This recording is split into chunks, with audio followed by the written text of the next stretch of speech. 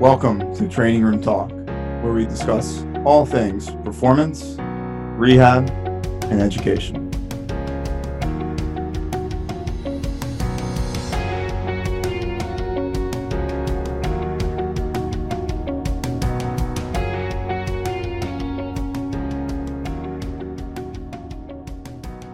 Welcome back to another episode of Training Room Talk. I'm John Herding here with Ray Carr, Nick Piragini, and Rob Rubina. And today our topic is, so you're a PT that wants to work with athletes. This is a topic that we get a lot, especially being a PT facility, strength and conditioning facility that works together. It's definitely a fun population to work with. And so we get a lot of students that come in and say, man, I just want to work with athletes. And you ask them why, and they say, well, because I think it'll be fun to. But then as you dig deeper, we start to ask questions like, well, do you have experience working with athletes? These are PT students we're talking to. So, have you been reading strength and conditioning literature? Do you have experience training? What qualifies you to work with athletes as a PT? Today, hopefully we'll get into this a little bit to hopefully give some, future clinicians out there, some ideas to how to kind of break into the field of physical therapy or performance physical therapy when you're working with athletes. We'll also be able to get Rob's perspective as a strength coach of what he's looking for in a physical therapist. And when someone says they're a PT with an athletic performance specialty, like what does he want to hear from them to know that they actually can walk the walk instead of just talk a good game. So first thing we want to talk about is it a prerequisite necessarily to have experience working out to become a physical therapist that works with athletes? Ray and Nick, what do you guys think about that? Do you have to have experience working out to be able to work with an athletic population? I think the working out thing comes up a lot. And, in my opinion, I think it's very valuable to have training experience, understanding the demands of certain movements on the body, understanding the relationship of intensity and volume and how that can, impact your day-to-day, how it can impact, a next training session, impact a sports practice. So all of these things, as a physical therapist, what do? We're prescribing exercise. We're applying, stress to our patients, to our athletes. So I think it becomes imperative that we have a great understanding of what we're actually prescribing. And, I know in my personal experience, programming for myself and training, at a high level myself, that's really helped me with my ability to understand how to appropriately, load and appropriately apply stress to the people that we work with on a day-to-day basis.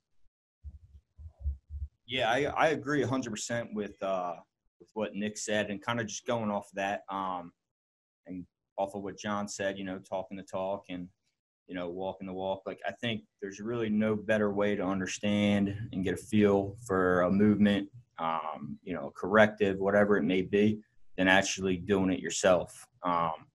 Participate in training on a day-to-day basis yourself, I think go a long way just in terms of helping you, whether it's cueing, whether it's programming, it could be a number of different things, but maybe not 100% required prerequisite, but I think it really, really, really helps. So. Yeah, I think, and I've seen some talk on social media about like movement prerequisites being part of the education process. Like Ray said, I don't know if you necessarily need to be able to perform a good squat and good hip hinge, good push or pull, because there's obviously things that might get in the way of that. But I think in order to understand how your prescription's gonna, be perceived by the active individual, what does it feel like? In PT school, my experience at least was just, we got basic exercise knowledge, 3 sets of 10, for basic strength. Yep. You're going 5 times 5 for hypertrophy, or 5 times 5 for strength, and then 3 sets of 10. I don't even know that stuff anymore. Geez. The 3 sets of 10 for strength, and then 2 of 12 to 15 for endurance. Like, that's the basic stuff. 6 for power. Yeah, like that's what we're learning in PT school. But in reality, like if we ask Rob, like, Rob, is that the basis of your programming? No.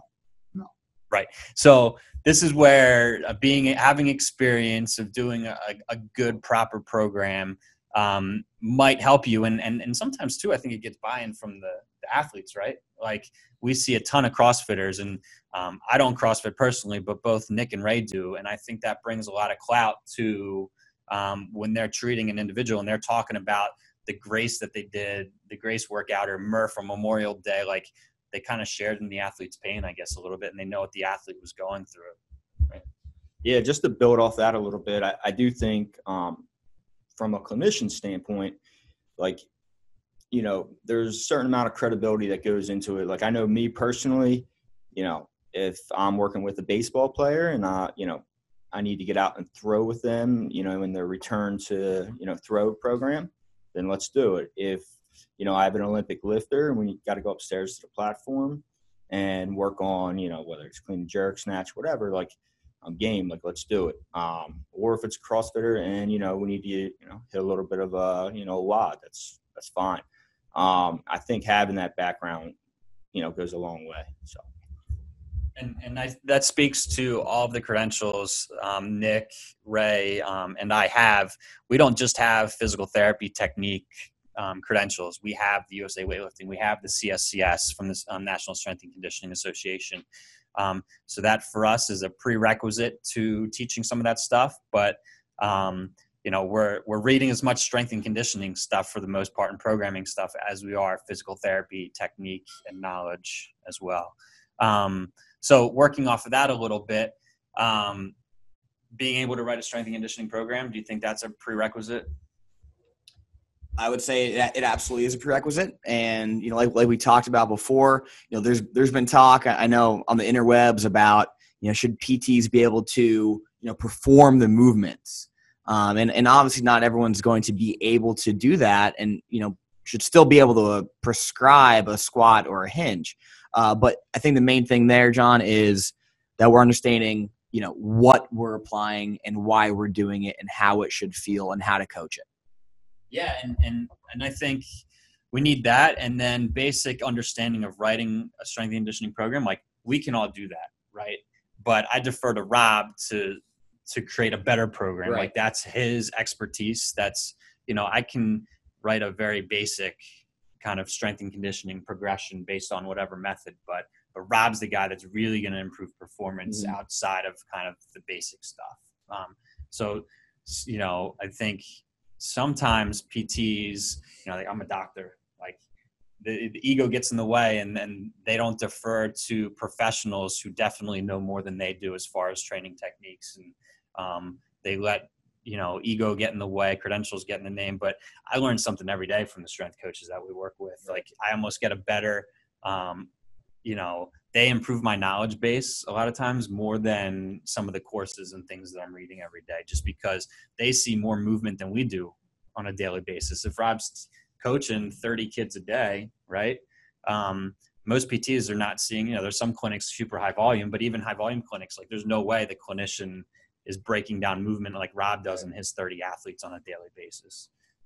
So often, you know, this might be controversial, but they're the movement professionals. You know, PTs, we understand movement, but I look at strength coaches and some personal trainers as being like the go-to movement professionals to break things down. So what about talking the talk? You know, what about being able to understand, I know Rob appreciates it when we can kind of understand his terminology and lingo. You know, and I think being able to talk the talk definitely helps in my point of view. I think that's something that can be learned though as well. Like you know, have a basic knowledge that you can talk. What are thoughts, Ray? Yeah, I think not only that, but I also think, you know, understanding the culture of your athletes, kind of having a little bit of a preface for their mindset, you know, what they want to get back to, and kind of knowing that, you know, regardless of dysfunction, pain, you know, a lot of times they want to get out there and play. You have to understand that to a certain extent. You have to be able to know how to educate them.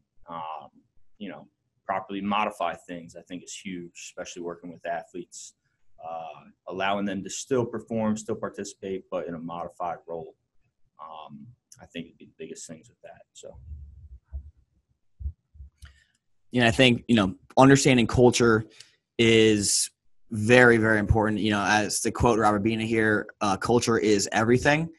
And, I think as a physical therapist, we have a false sense of confidence sometimes in seeing that what we prescribe is what they're going to do. And that's not really the case. So, being able to create buy-in, with your athletes, with your teams is a crucial part of being a PT that wants to work with athletes. Because you can't just go up to an athlete and tell them, okay, 3 sets of 10, do this and kind of leave and forget about building a relationship. So I think a PT that works with athletes, and really, it's anyone, but it's building a relationship first by understanding where they're coming from, understanding their mindset, understanding what, part of the year they're in, and how that, actually when the relationship between their schoolwork and all of these things. So you're a PT that wants to work with athletes, understand culture, understand where they're coming from, understand their mindset, understand their goals, and that'll let you build buy-in to create a great, detailed, specific training program and prescription for them. Yeah, understanding the athlete is huge because like what Nick said is understanding where they are in the season. Maybe they have to perform because they have a college scholarship on the line, or this college coach is coming to see him, or playoffs are on the line, and that's an important thing for them to be able to compete. I think in our setting, very rarely, and we're very lucky because we have a strength coach in Rob that understands injury and training around injury. So we're super lucky with that, but very rarely are we shutting someone completely down. And athletes want to compete, right? So they want to always be on the move. A lot of our individuals, they don't do very well at all with sitting on the sideline and just watching things happen. So understanding that, if you can find a coach that you can coordinate well with a strength coach where they can continue to train through an injury, because there's very few instances where someone can't train through an injury as long as it's done appropriately. So that's where, and I'm sure we'll talk about this in future recordings, but that's where forming a team around you that you trust and you have a good go back and forth between that doesn't involve egos, where Rob all the time coordinates in the rehab process with some of our athletes. And then sometimes the more difficult part is getting their coach to buy in. So we have the athlete and their parents on board. We have the strength and conditioning professional, but then the specific sports coach, sometimes he's the challenge to get involved in, whether it's limiting a player's return to play, whether it's limiting practice so they can play in games, whatever, sometimes being able to navigate that as a skill in of itself. Hey, can we talk to your coach? Can we figure out this process together, even if you want to hop on the call with us? I think that's a huge part of it. And don't be afraid to step outside your comfort zone and form those relationships. Because there's a lot of coaches out there that are looking for those types of relationships. But historically, I think PTs have, kind of been mum trying to pursue those relationships. They've been pursuing physicians instead. And then everybody stays siloed and there's no communication. And ultimately the patient, the athlete, the active individual loses out on that, right? So with that being said, Rob, what are you looking for in a PT? If a PT comes to you and says they work with athletes, or when you're looking for a PT to refer one of your athletes out if they live in another area, what are some of the things that you're looking for specifically? Yeah, I think this is a great topic because, again, as a strength coach in the private sector, you work with a lot of athletes, but a lot of times injuries pop up for whatever reason. So you need to have a good physical therapist that you can refer to help someone out of pain for whatever reason, whether it's from a surgical standpoint or just injury on the field. So there's certain criteria that I definitely look for. One thing that I like to do is go out and see the therapist treat people and see their location and see what kind of equipment they have. Is my athlete working out next to an 80-year-old grandma? I want to know what culture this athlete is in. I want to know what kind of equipment they have. Is there a squat rack there? Is there dumbbells there? Is there kettlebells there? What exercises is he prescribing? Is he doing any manual work? So I want to get to, obviously know the therapist and what exercises they're prescribing athletes, but also like, what's the setting that this person's working in? Because if the setting isn't in line with my goals and my philosophy, then it's not going to work out. So I think that's definitely one thing that I look for. And that obviously first starts off with the phone conversation. Hey, tell me about your location. What do you do? Who do you see? And then actually following up with that therapist and going to see what they're actually doing to make sure that they're actually doing what they say they're doing. So I think that's something that I look for. Secondly, I think the second thing I look for is just making sure that this therapist, is speaking the same language as you. Obviously, all the guys here in the training room do a great job.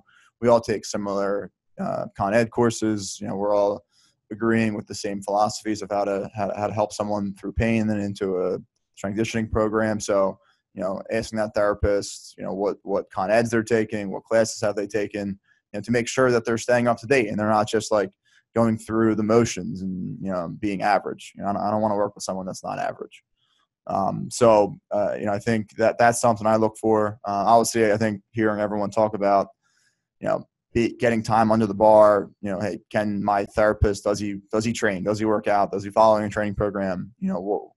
With whatever it is, whether it's from a conditioning standpoint, if he's a runner, if he's a CrossFitter, whatever it might be, as long as he is himself training, that's another thing that I look for, because that shows that you have an understanding of a training program, and once you understand that, you understand what an athlete's going through from a training perspective. So, from the credential standpoint, I feel like every PT has a CSCS and USAW. So you can't just look at that. Yeah, you have to go and see like where they're treating patients, what they're doing, how they're doing it, and seeing if that fits a line with your just line of thinking from a training perspective.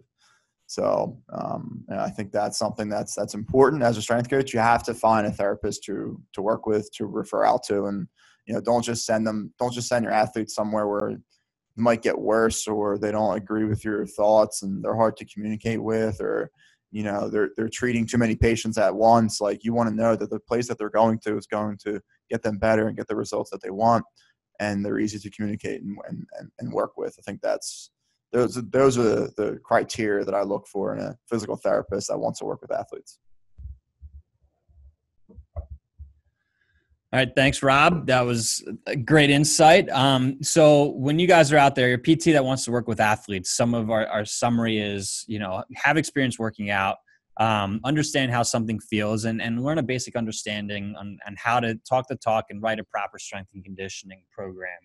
And then go out there and seek opportunities to go and observe. Rob talked about observing PTs. Like, PTs should be observing strength coaches and personal trainers and forming those relationships. And then that time in the weight room will help you understand the culture a little bit more and how the dynamics of that work. So I think get in the weight room, get involved, meet coaches.